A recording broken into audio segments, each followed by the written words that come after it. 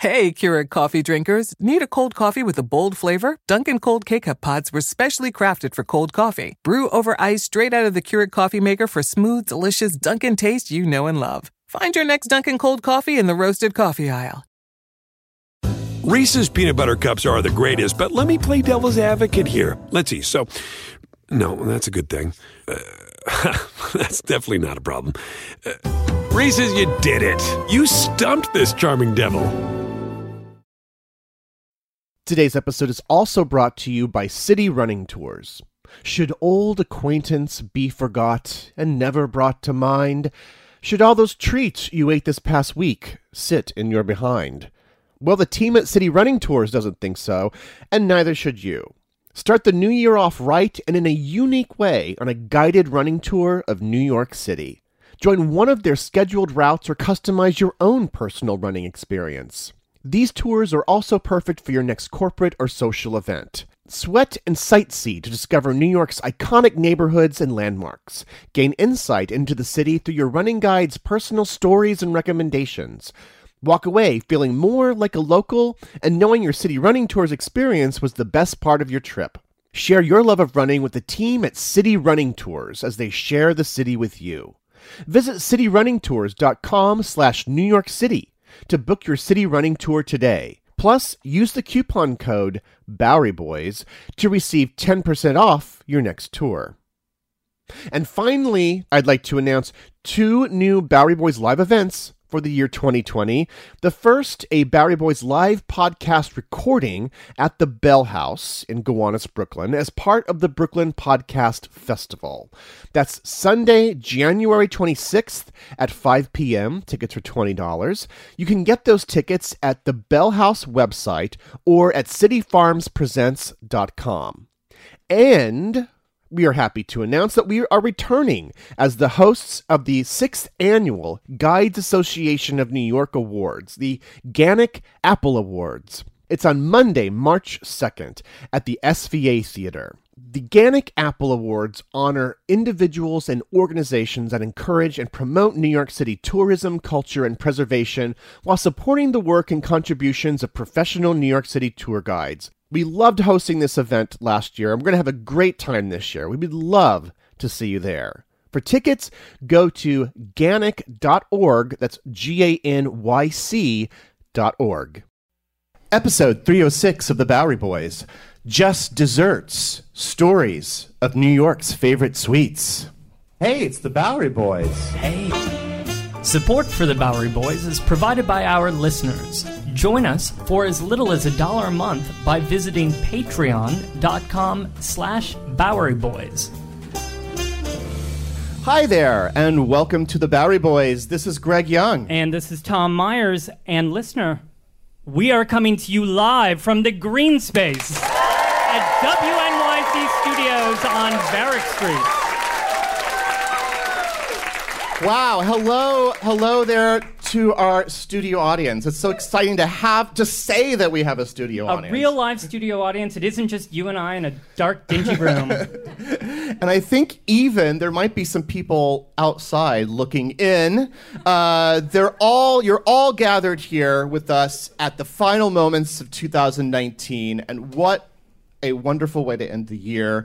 And what a fun year that it's actually been. Yeah. What a year that it's been. You're talking about us, like on the podcast. What a fun year we've had on the Bowery Boys podcast. Yeah. That's right. Well, yeah, I mean, it's been challenging in other respects, but on our show, we have romped through the secrets of Upper Manhattan. We've talked trash with the sanitation department. We visited the World's Fair of 1939. Although, truth be told, we also tackled quite a few heavy subjects this year, like recently the Eldridge Street Synagogue, housing discrimination in Stuyvesant Town, gay activism in the 1960s. Yeah, so, I mean, a lot of heavy shows. Even our history of the bagel show was heavy. Was it? Carb heavy. We had a lot of carbs for that show. We also got to know lots of interesting New York characters like Andrew Haswell Green, the Collier brothers, Lillian Wald, Scott Joplin, and of course, more on Boss Tweed. It's been a lot. So tonight we thought that we would end the year with something a little bit lighter. We are skipping past the meat and potatoes and going straight for the desserts. Just desserts. Bite-sized histories of New York's favorite sweet things.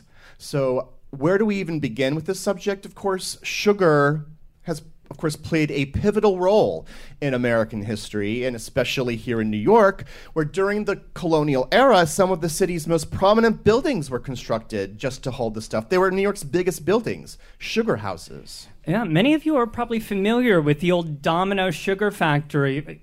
That will be cut. Domino Sugar Refinery in Williamsburg, Brooklyn. Today, there's a brand new park there called Domino Park.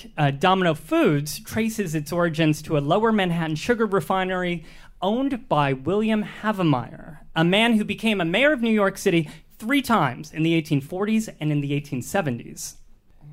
Yeah. So yeah, that was a direction for the show that we could have gone, but we're not going to. I think we actually lost half of you with the phrase Havemeyer, so we're not going that direction. Yeah, there are other directions the show could have taken as well.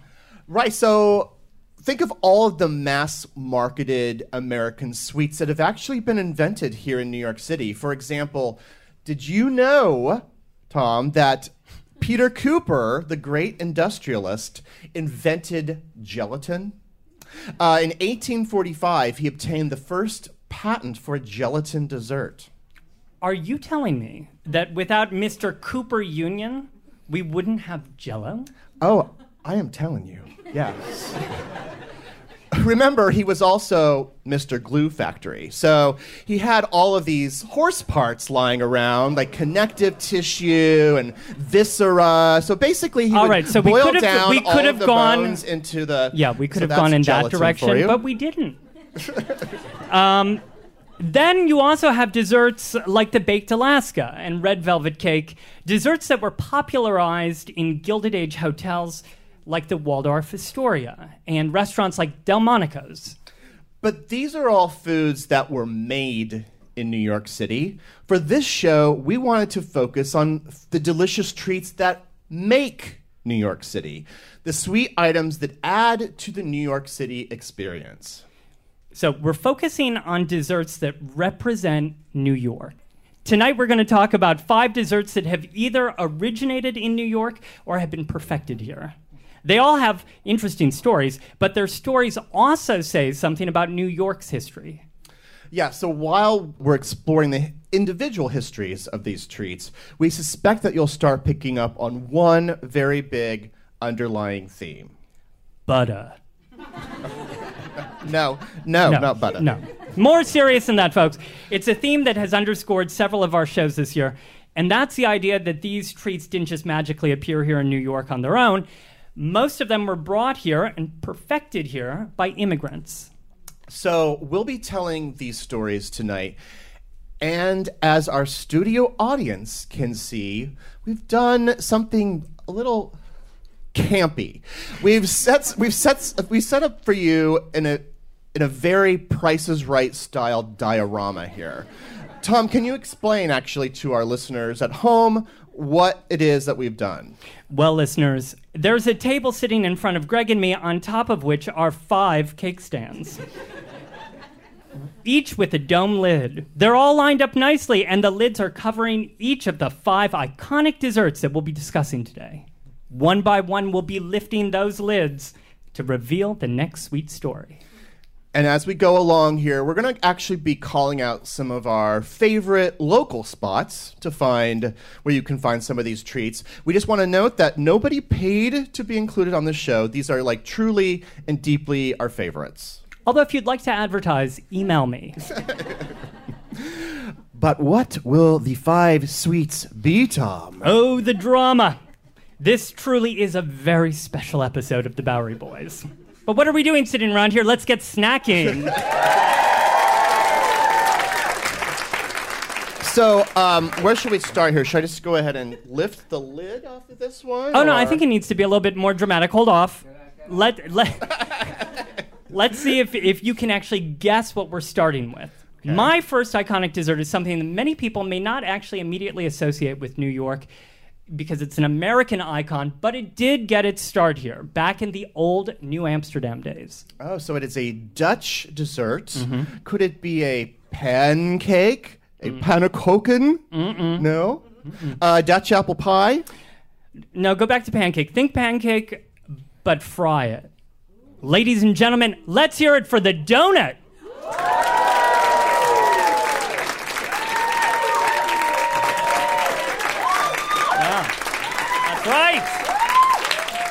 That's right, the donut traces its history back to New Amsterdam when cooks would whip up a batch of what the Dutch called oeliekieken, or oily cakes.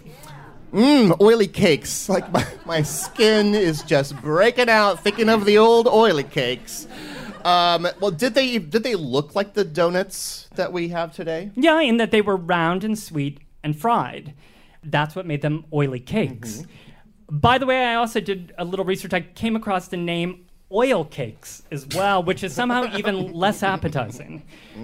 But take notes. These oily cakes didn't have holes, and sometimes they were topped with fruit, quite similar to something that the Dutch called oliebollen, or oil balls. Literally dough, like scooped and plopped into the grease. So when in this history does it get a more appetizing name than oil balls?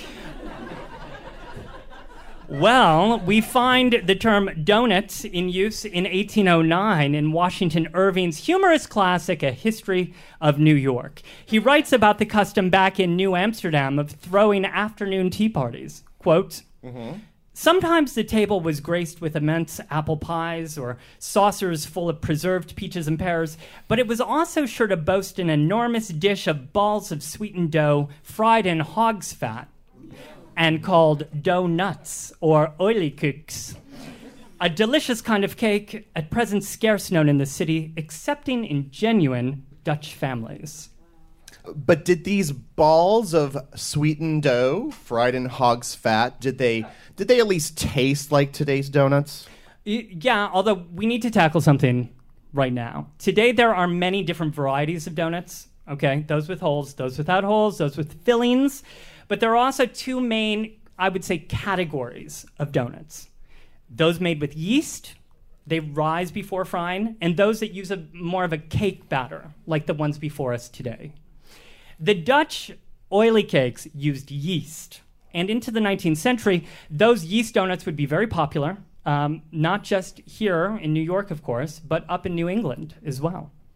New England, the land of Dunkin' Donuts, by the way. New England runs on Dunkin'.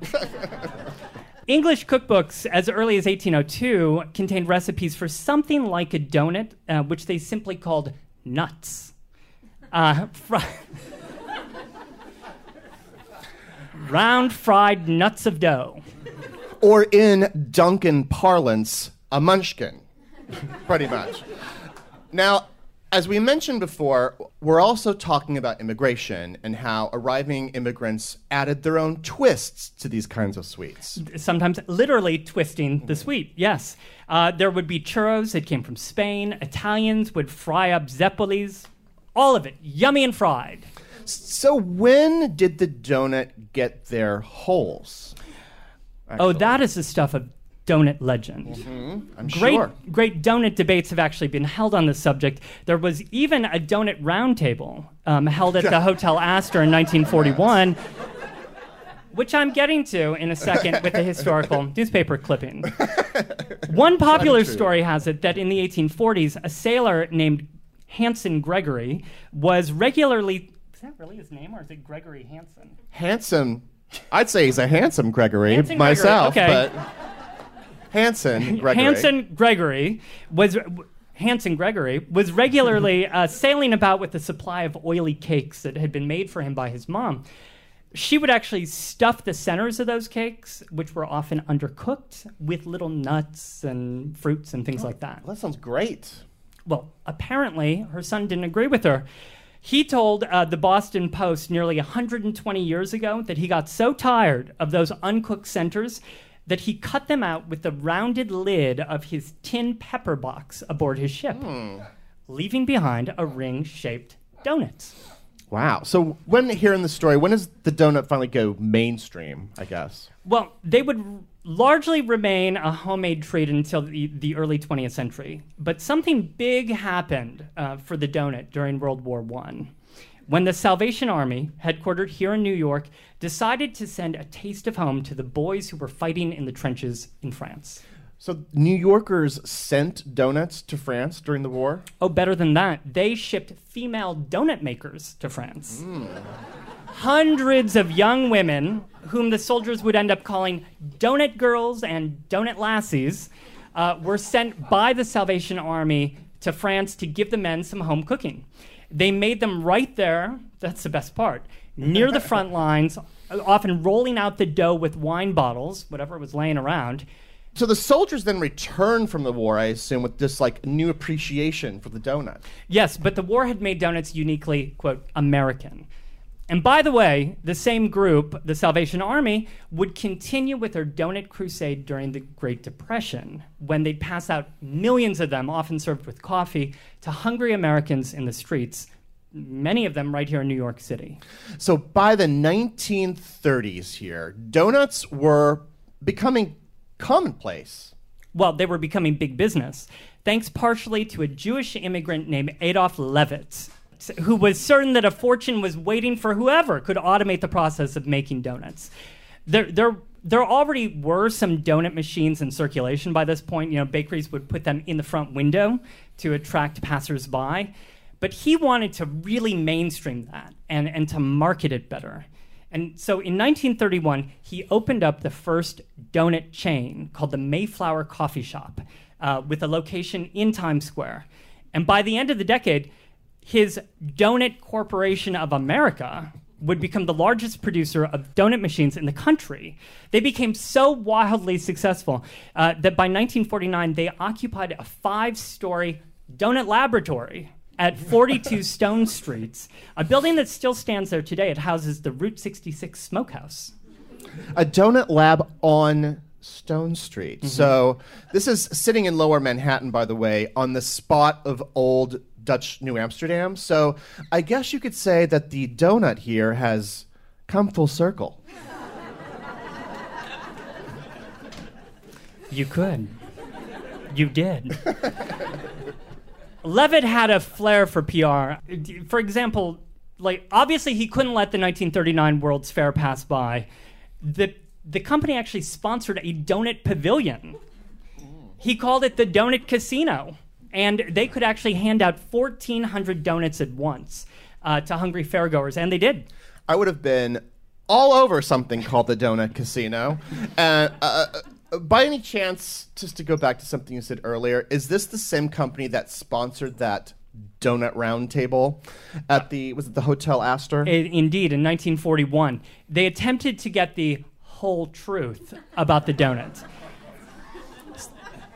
No more, I swear, I promise. To quote from an article on October 28th, 1941 that ran in the New York Times, quote, "The controversy over who first put holes in donuts was settled for the moment yesterday by a vote of delegates to the first annual convention of the National Dunking Association at the Hotel Astor. By a 3-1 vote, the delegates decided that Captain Hanson Crockett Gregory revolutionized the donut baking rules in 1847 by suggesting to his mother that she leave the centers out. His claim was presented at the convention by his great-grandnephew, Fred Crockett. Glad Fred could make it."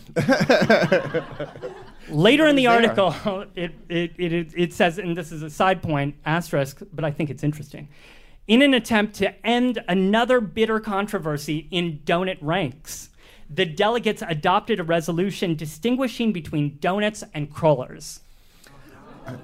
You'll have to come to another show for that story. Yes. I mean, wow, I've just been a fly on the wall at the Hotel Astor on that particular afternoon. I think there were a lot of flies on the wall at the Hotel Astor. Anyhow, by the 1950s, there was a proliferation of donut shops around the city, around the country, in diners, luncheonettes, built around the donut shop. And today, you'll still find many old-style donut shops here throughout the city with lunch counters and an array of donuts behind the cash register. Places like the Donut Pub in Chelsea. Yeah, I have fallen for Peter Pan in Greenpoint. But that's not the end of the story, donut lovers. There's still a final twist. Yes, as is the case with many of New York's most iconic foods, a sort of rediscovery takes place starting in the 1990s. Maybe rediscovery is like too strong a word, as donuts were already pretty ubiquitous and hadn't really been forgotten, but a better word might be reconsideration, because the donut could be something now beautiful, something trendy, something small batch and artisanal. In 1994, 25 years ago, a baker named Mark Israel created the donut plant. For the first 6 years, he actually rolled out his donuts in his Lower East Side apartment and then biked them around to bakeries himself. In 2000, he opened his donut plant boutique on Grand Street. I think there's still some people in line from the opening day. Well, I mean, we know it pretty well. When we started our show, we were both from the Lower East Side. That's where we started the Bowery Boys podcast. We're around the corner, and so those early episodes were fueled by just one of those donuts because they're tire size. It's part of our story, and really sort of within a few years from that, the donut had become trendy again, but never trendier than in 2013 when baker Dominique Ansel developed a top-secret method of beautifully merging together the donut with the delicate nature of the croissant. A 3-day top-secret cooking process that results in the cronuts. And that is how you get the cronut onto a Bowery Boys podcast to mean anything. So, there we go. It all starts on the battlefields of France.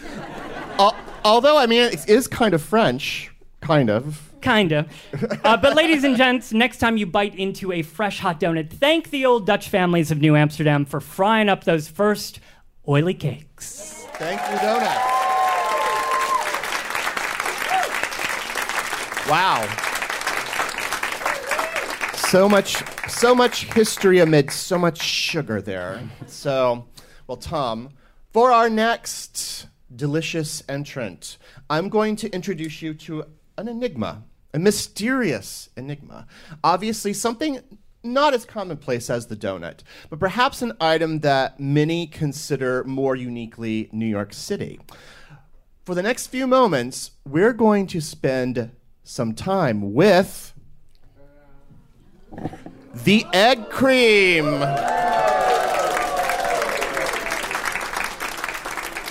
The egg cream.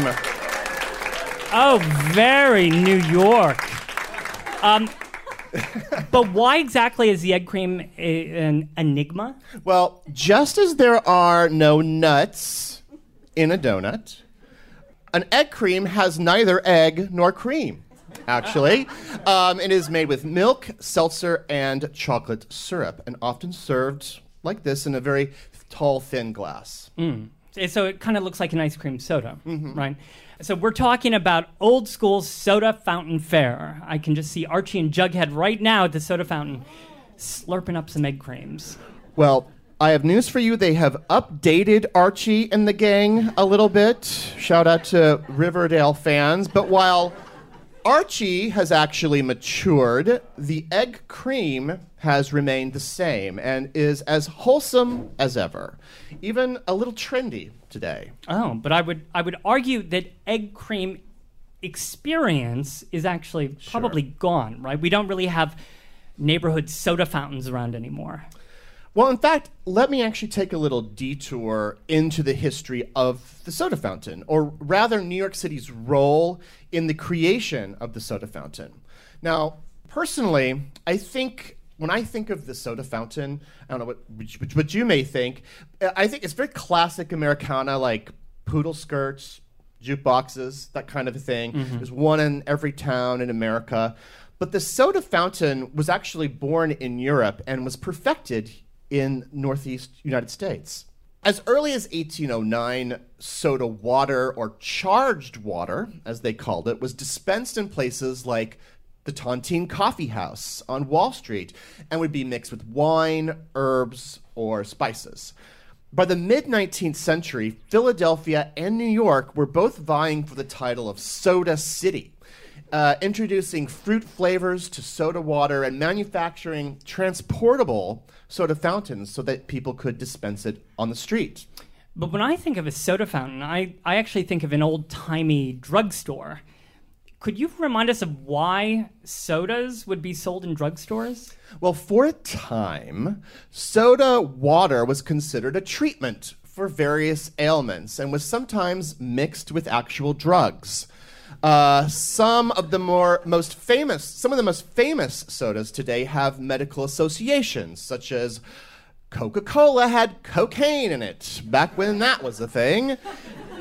Then, of course, you had the licensed physician, Dr. Pepper.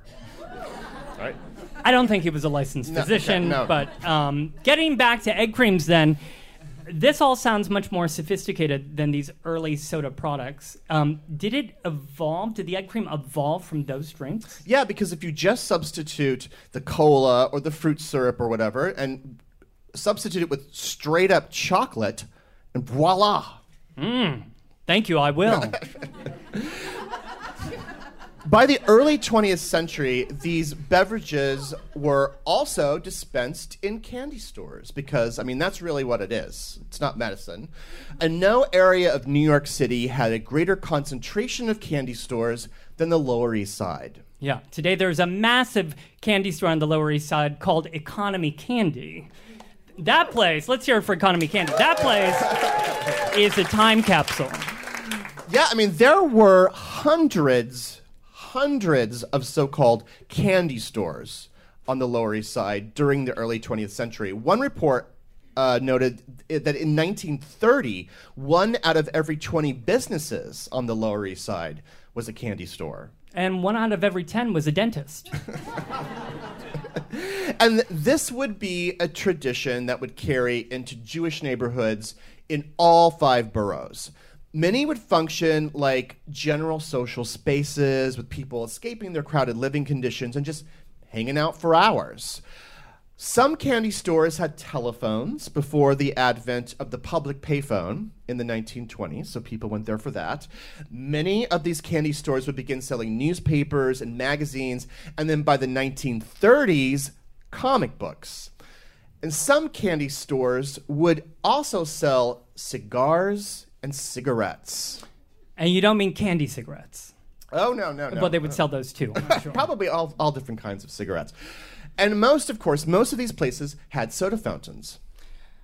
And so it was in a Lower East Side candy store that the egg cream was invented? That's correct.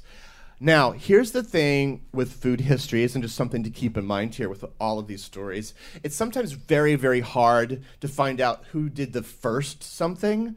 It's really on the edge of folk history and urban legend, but the mostly agreed upon origin of the egg cream does start on the Lower East Side. Now, sometime in the 1900s, they were first served in a candy store owned by a candyman named Louis Oster, whose store sat at 2nd Avenue and 7th Street.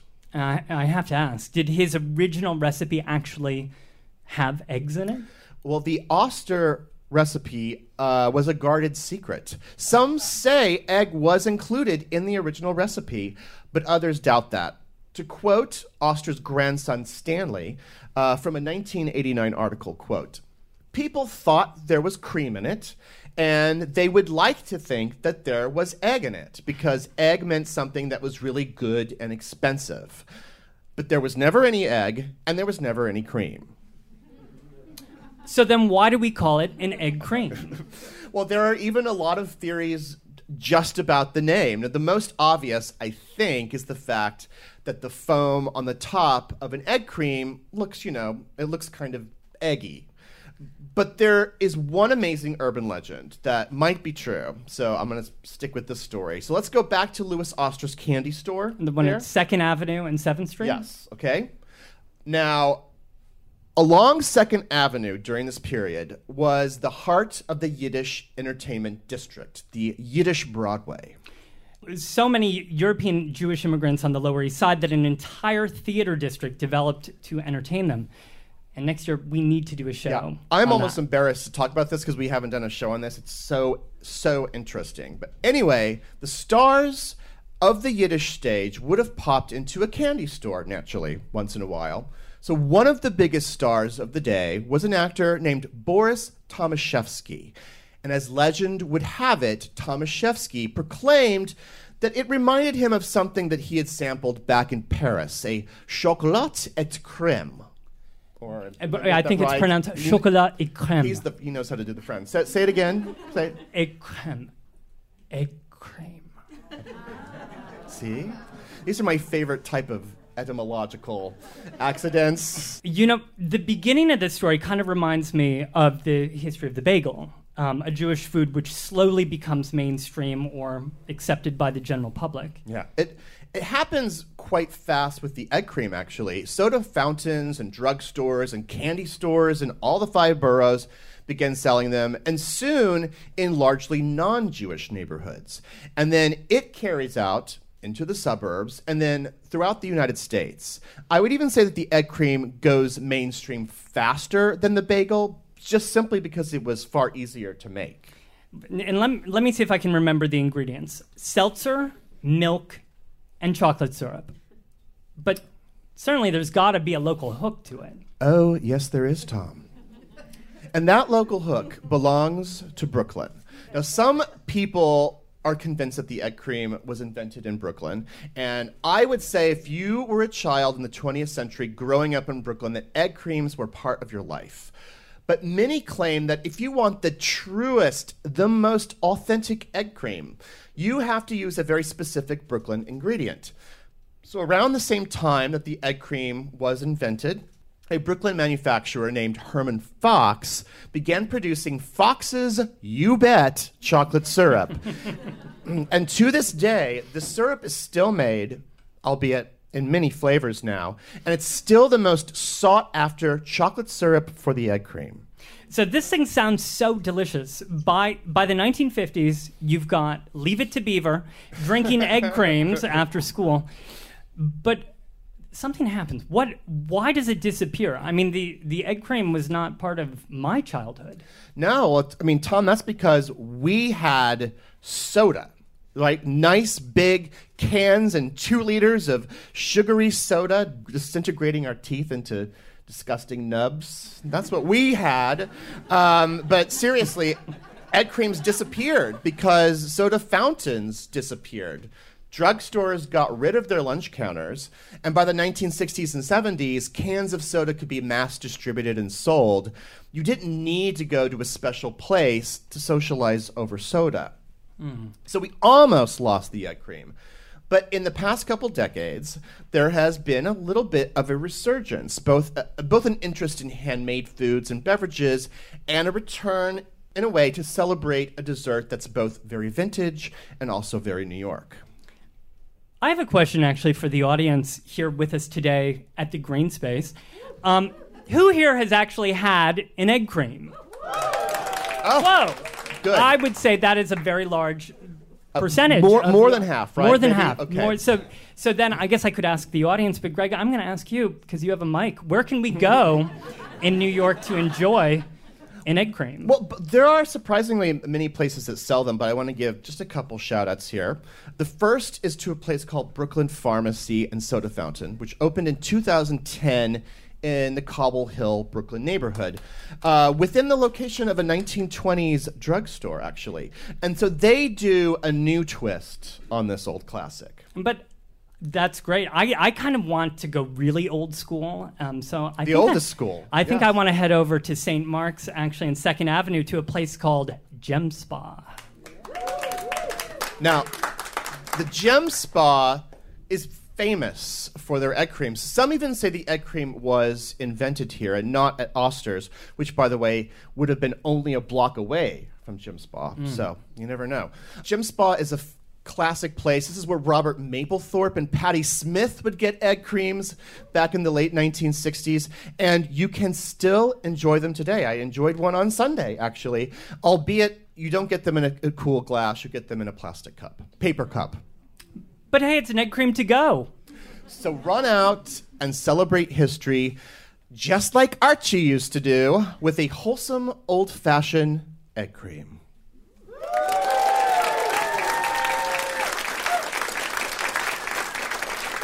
All right.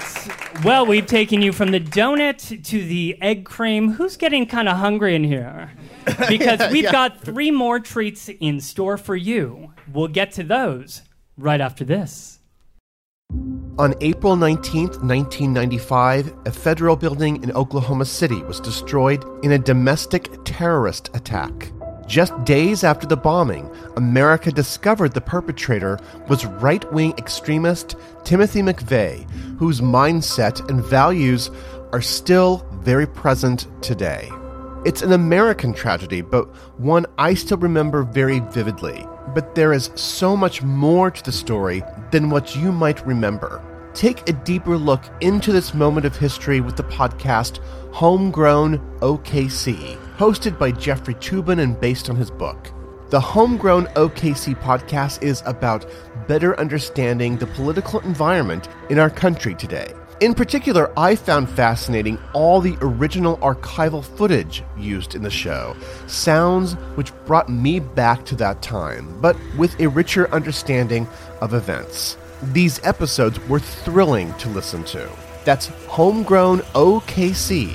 To listen, search for Homegrown OKC in your podcast app. That's Homegrown OKC. In the decades before the Civil War, slavery's grip on America tightened. But soon, a diverse group of abolitionists, both black and white, began to construct a clandestine path to freedom for the enslaved.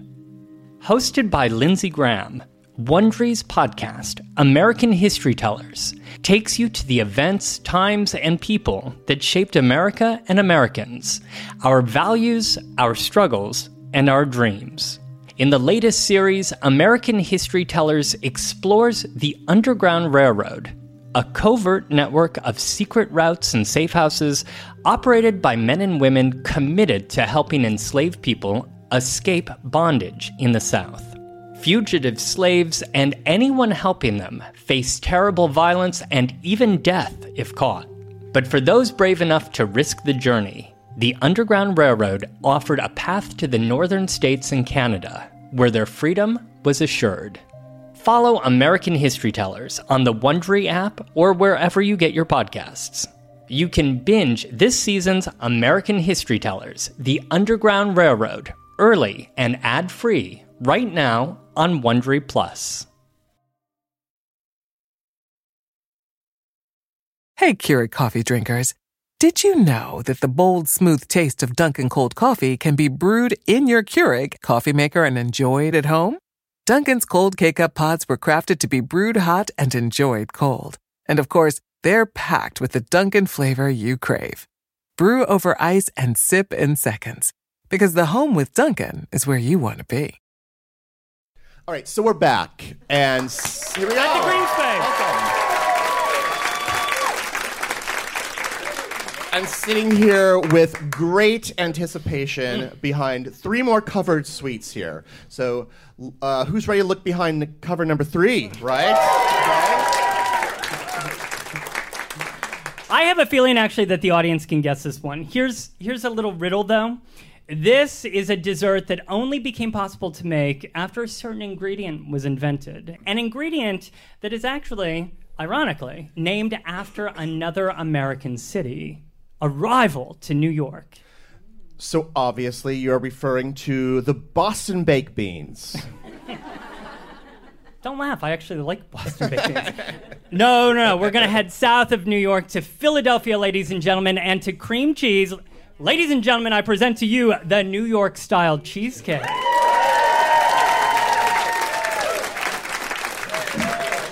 Yeah. That is a whole cheesecake, ladies and gentlemen. Now, like any good Golden Girl, I do appreciate a good slice of cheesecake. And it And it seems like it's served everywhere in New York these days. Oh, everywhere. I mean, you can order a slice of cheesecake at the lowliest diner or at the priciest steakhouse. Nearly everyone, it turns out, in New York City, it's verifiable, likes cheesecake. New York-style cheesecake. But so would you say that the cheesecake was actually invented here in New York? Kind of. The cheesecake that you and I know, this cheesecake, was invented here, although variations on cheesecake have existed for centuries, for millennia even. I'm going to spare us all the ancient Greek ancestors to the cheesecake. They're out there. But let's just say they're nothing like this Junior's cheesecake. Of course. And for hundreds of years that's right, nobody paid to get in this show, by the way. And so for hundreds of years in Europe, bakers were using different kinds of cheeses to make different kinds of early proto-cheesecakes. But there's no way that they tasted the same as the ones that we're used to today. Clearly not, because many of those were savory. Others were made with some kind of sweet cheeses, but they were still literally cakes with cheese. And I'm just not sure that, like, a cake with cheese sounds as appetizing as a cheesecake, interestingly. At least not for dessert. No. Meanwhile, jumping forward to New Amsterdam and then early New York, residents were making creamy and custardy pies and cakes, but still not our cheesecake. When mass immigration picked up speed in the 19th century, Germans and Italians added their own spin on it. You know, bakeries in Little Italy were making cakes with ricotta cheese. Germans cooked up cakes with cottage cheese. Yeah, a cottage cheese cake. I'm still not loving the sound of that. But you never know. I'm open-minded, but anyway, no. Yeah. Sorry. Well, then you'd be happy to know that everything changed here as soon as one very important ingredient was invented, or at least mass-marketed and produced: cream cheese. Now, we talked about this on our bagel show a few months ago. I mean, cream cheese is a versatile ingredient. Cream cheese was first mass-produced in 1872 by a dairy farmer named William Lawrence up in Chester, New York. And this cheese would be marketed in the 1880s by the A.L. Reynolds Company in New York, who wrapped it up neatly in tin foil, ready to use. It would be made in New York, but they would call it Philadelphia because they thought that the name actually sounded classier. But still, it wouldn't wind up in New York for a while yet. It'd be later in the 1920s when the Breakstone brothers, New Yorkers know that name, Breakstone, from the butter aisle, Isaac and Joseph started marketing their rival cream cheese specifically to Jewish delicatessens in New York's delis and Jewish customers who would smear it on bagels and then eventually bake it into cakes. So kind of like how the egg cream got started in soda fountains on the Lower East Side, the cheesecake first appeared there as well, but in Jewish delis instead. Well, hold on, Greg, because something interesting happened by the 1920s. Some delicatessens had actually gone mainstream and very non-kosher. Jewish restaurant entrepreneurs, showmen really, were starting to open up flashy and fun delicatessens outside the Lower East Side, up in Midtown in the theater district. One of these flashy delis was called the, quote, Turf Restaurant. It was located at 49th and Broadway, and it was owned and operated by a man named Arnold Rubin. Oh, Arnold Rubin? Mm-hmm. Arnold Rubin, as in... Oh, yeah. Arnold Rubin invented lots of sandwiches here and at his other restaurant, Rubin's, near 58th and 5th Avenue. He named sandwiches after the stars of the day, although the legend was that this one particular sandwich was so good, made with corned beef, sauerkraut, Swiss cheese, and Russian dressing, that he decided to name it after himself. That's the legend. The Reuben. I haven't had dinner yet. That sounds so good. But back to the cheesecake. What happened to the cheesecake here? Well, Reuben was an early adopter of the cheesecake, of cream cheese, and claimed to have been the first to have baked it into a cake in 1928. Now, there's a story that floats around in cheesecake circles about Reuben being served a regular old cheese pie at a dinner party, but he fell in love with it, asked the hostess for the recipe, went back to his kitchen, tinkered around with it, eventually tried out that newfangled cream cheese in his recipe, and voila! That's how he allegedly invented the cheesecake, something very close to the cheesecake that we all know and love today. That is a cheesecake that is made with only 4 ingredients. Well, cream cheese, eggs, sugar, and then more cream. Hey, I think that beats cottage cheese, though, in my opinion.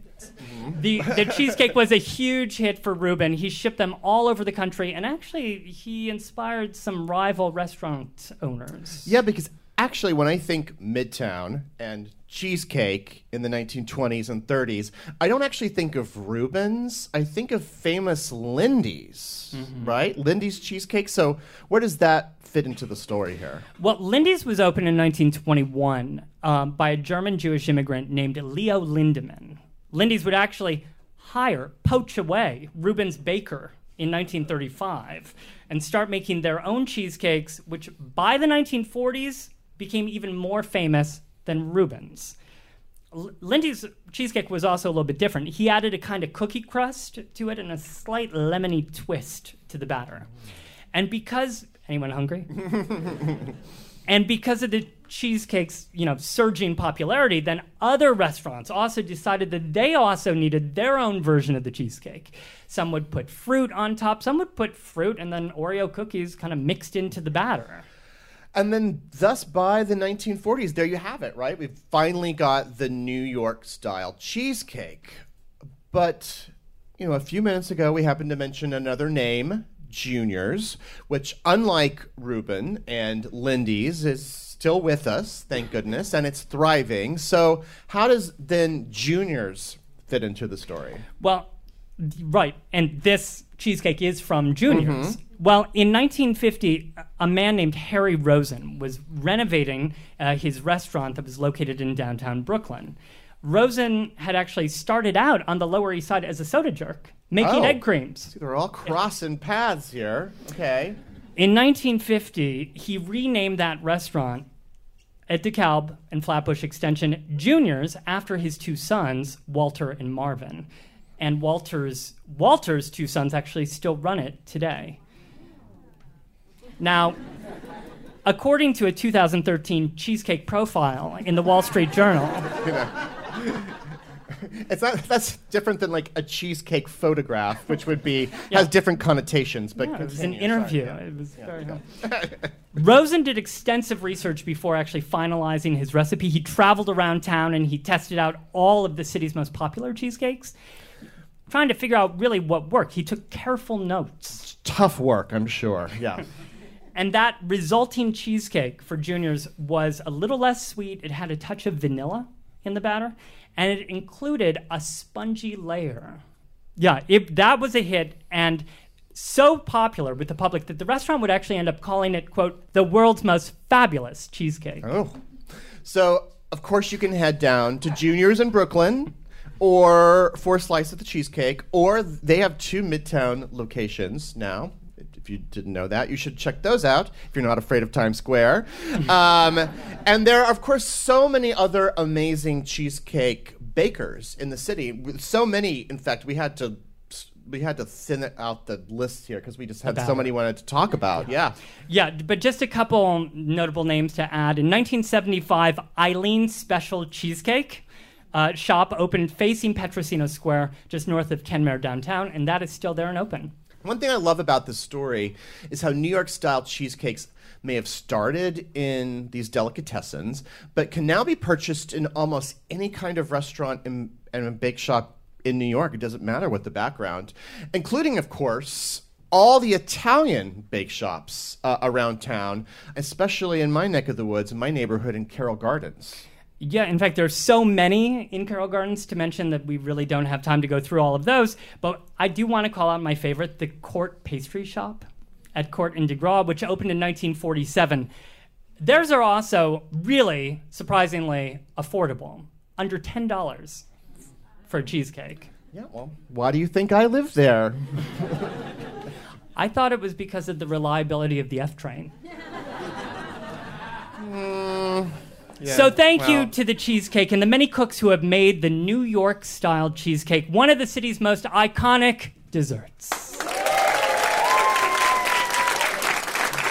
Wow, we made it to that one. Look, as Dorothy would say, Have a slice. Tom, you need a slice of cheesecake. Let's sit down at the kitchen table. Well, and now, moving on to mystery sweet number 4. We're going to bite into a little deliciousness wrapped in a tube-like fried doughy shell. A pig in a blanket? What if A Hot Pocket? What if I said yes, a pig in the blanket? No, not that New York standby pig in a blanket. No, Tom, it's the cannoli.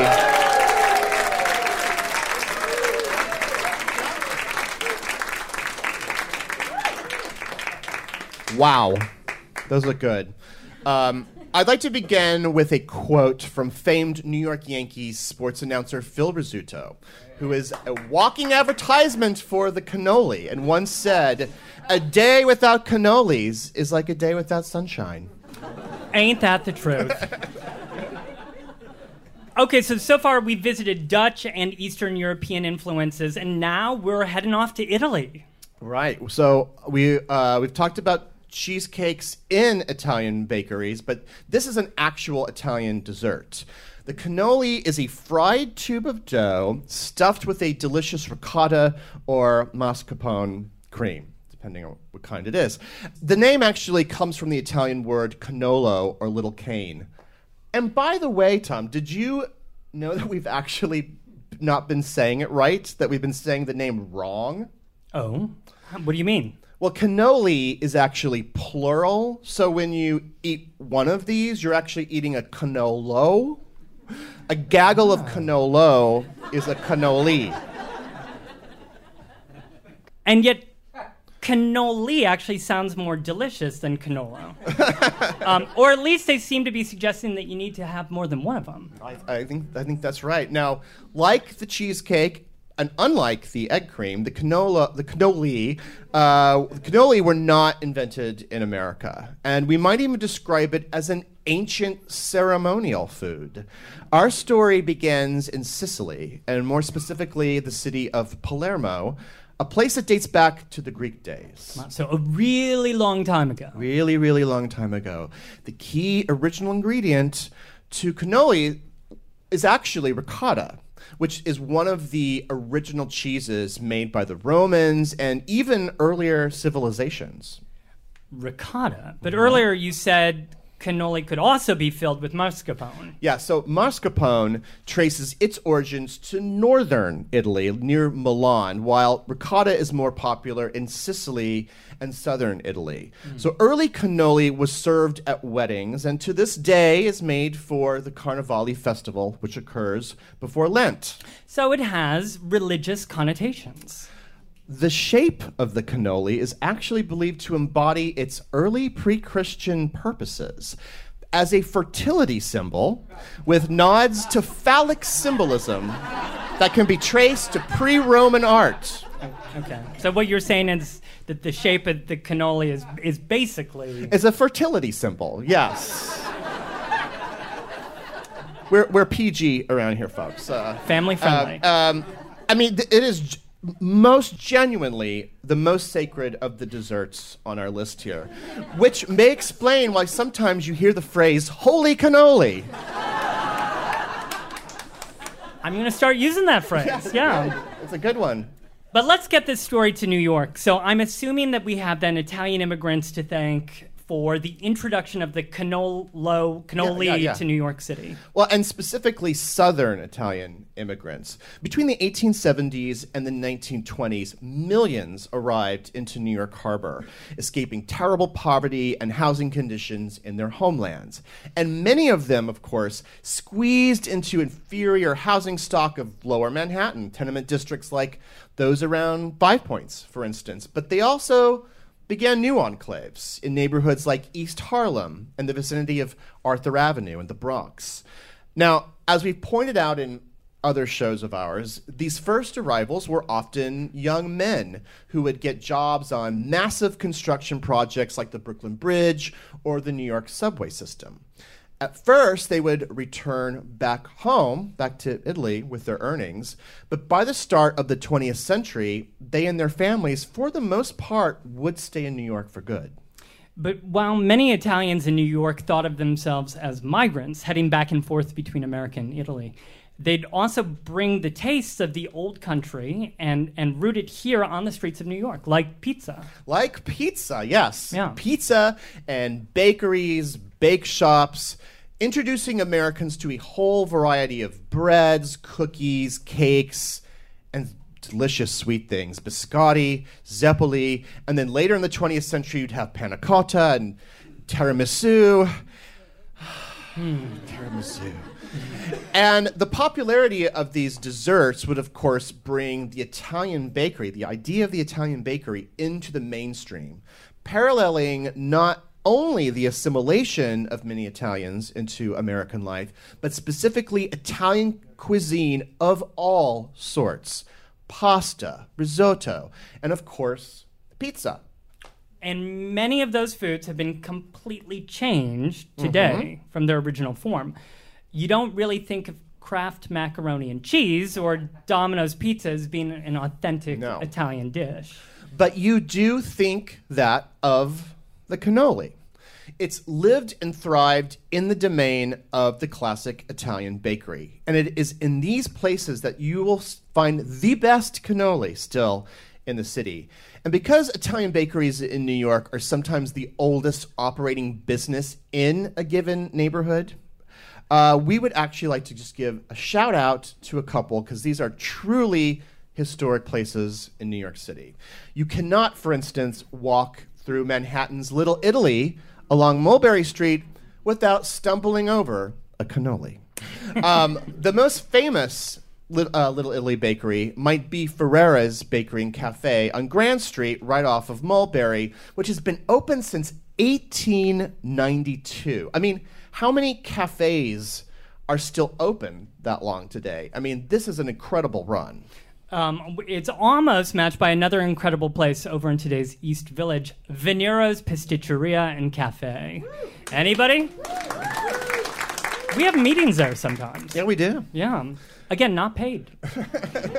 Veniero's opened in 1894. They just celebrated their 125th anniversary a few months ago by passing out free mini cannoli. Both of these places actually have amazing cheesecake too, by the way, and both of these places are run by the original families, the Ferreras and the Venieros. I'd even say that a family connection is the most important ingredient. Well, and one of It's a cheesy line. It's a cheesy line. Yeah. And one of the core foods at these and many other cafes throughout the city is the cannoli. Today you'll find many different kinds of ingredients and flavors folded into the typical form of the cannoli. And of course, you'll find mini cannolis. And I cannot, in this segment, we cannot move on to the fifth dessert without making a mention of one final place.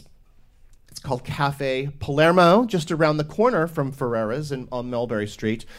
While they've only been open since 1973, they claim that they have the best cannoli on planet Earth, okay? On the entire planet. Home of the Cannoli King. No doubt to capitalize on one of the cannoli's greatest moments in pop culture history. And what would that be? In the film The Godfather, which won the Academy Award for Best Picture in 1973, just a couple months before the opening of Cafe Palermo. So I'll leave you with one of the film's classic lines. Leave the gun. Take the cannoli. Leave the gun. Take the cannoli. Let's hear it for the cannoli.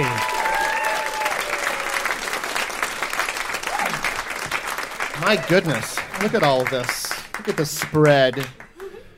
Usually we go back and forth, as you may have seen, when talking about a particular story, but for the last dessert, we're going to do something a little different and share this story. First, because, frankly, we we both wanted to talk about this. But secondly, it's an iconic dessert that literally represents unity. Yin and yang, ebony and ivory, chocolate and vanilla. That's right. It's the New York dessert you've all been waiting for. Let's hear it for the much beloved black and white cookie, ladies and gentlemen.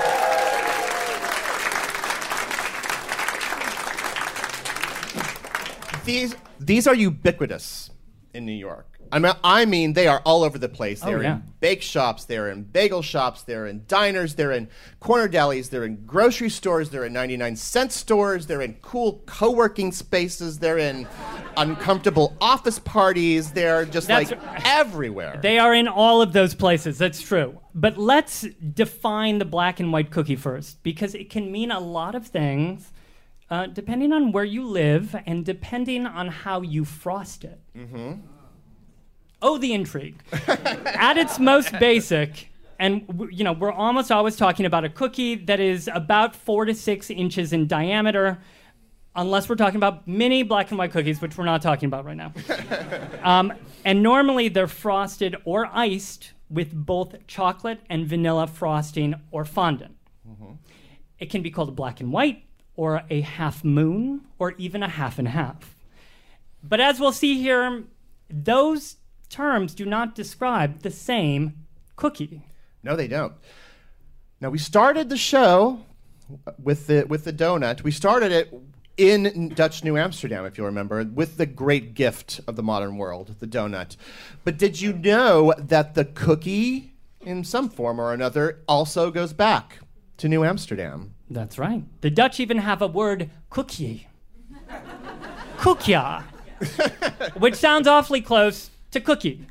But today we'd probably actually refer to those as just little cakes. And in fact, from the pictures I've seen, they're probably related more to a snack cake, which is conclusive proof that Dolly Madison, Hostess, and Little Debbie all have a little Dutch heritage in them. So does that mean that Twinkie is a Dutch word? Oh, it is. It comes from Twinkie. Just kidding. Yeah, that isn't true.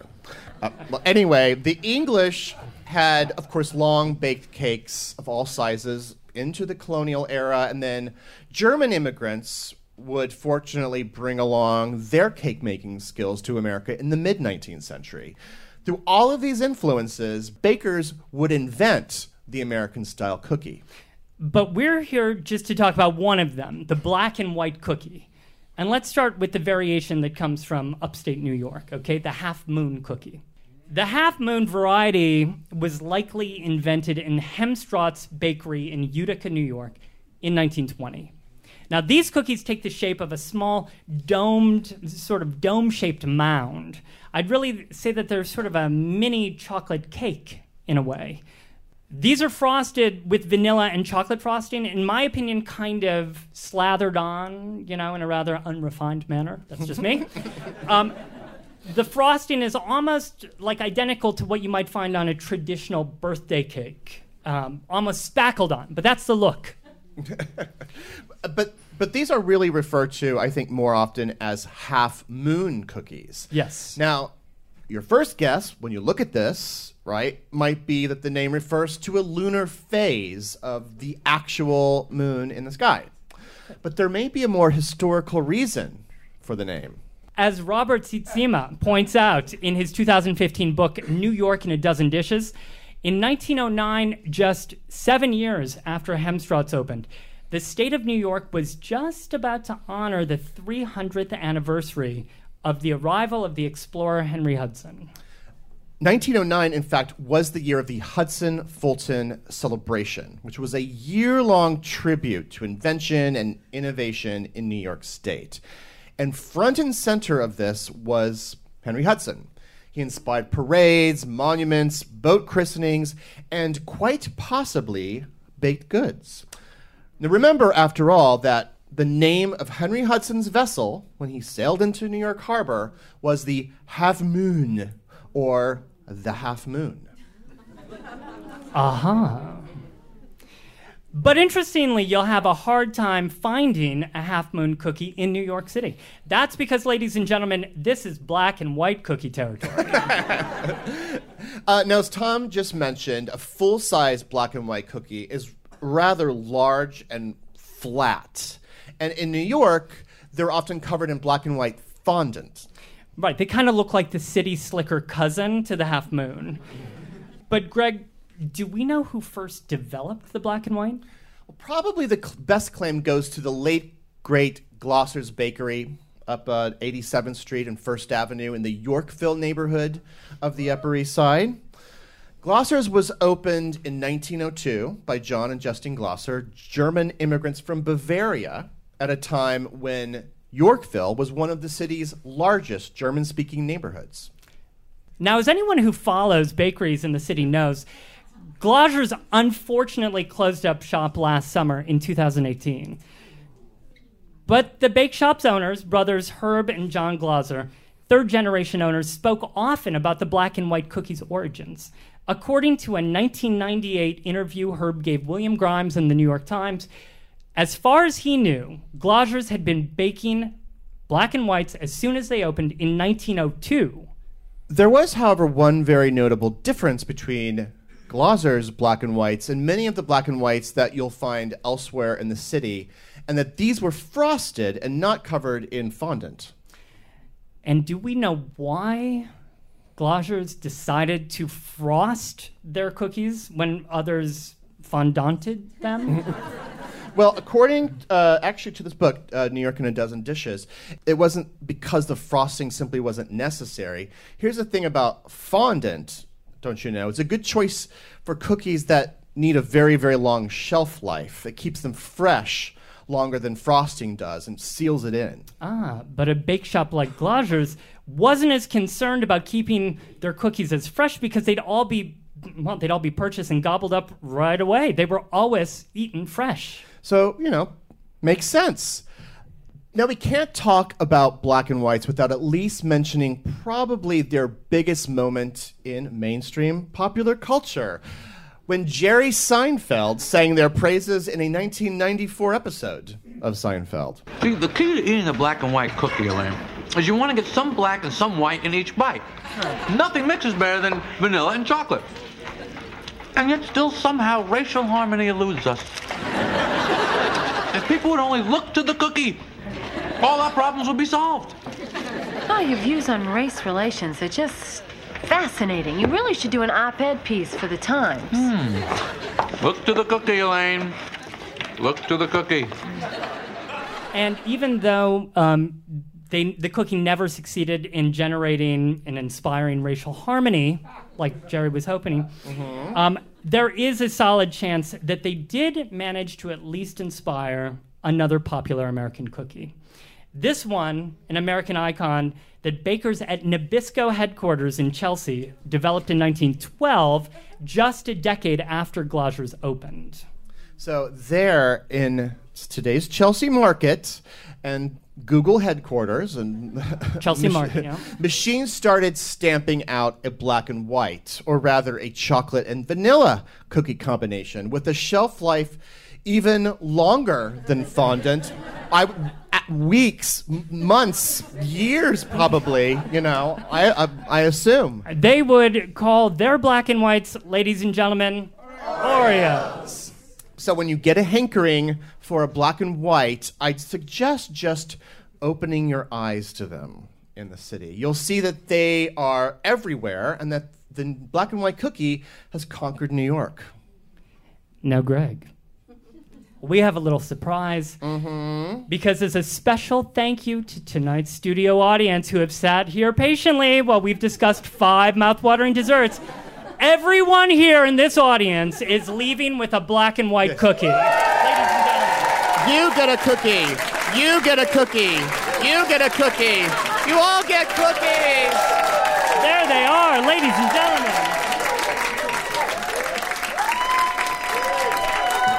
Now,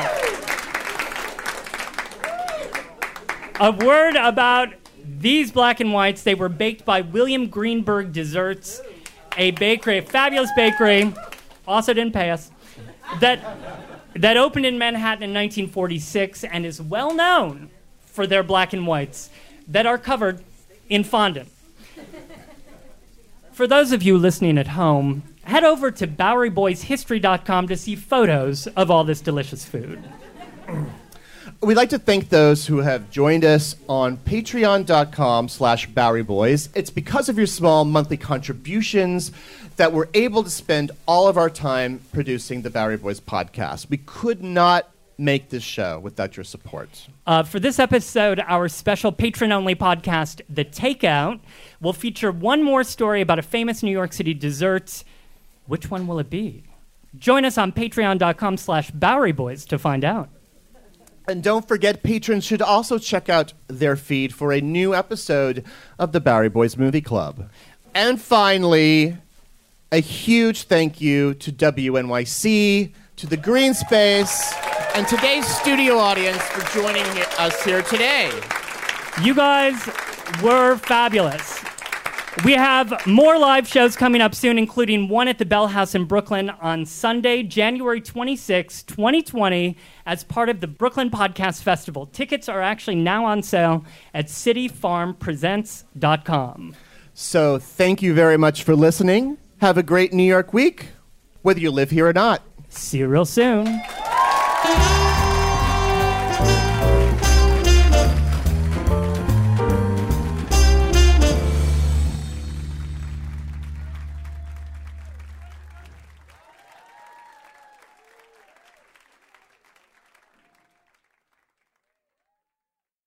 Dunkin' cold coffee can be brewed at home in your Keurig coffee maker with Dunkin' cold K-Cup pods.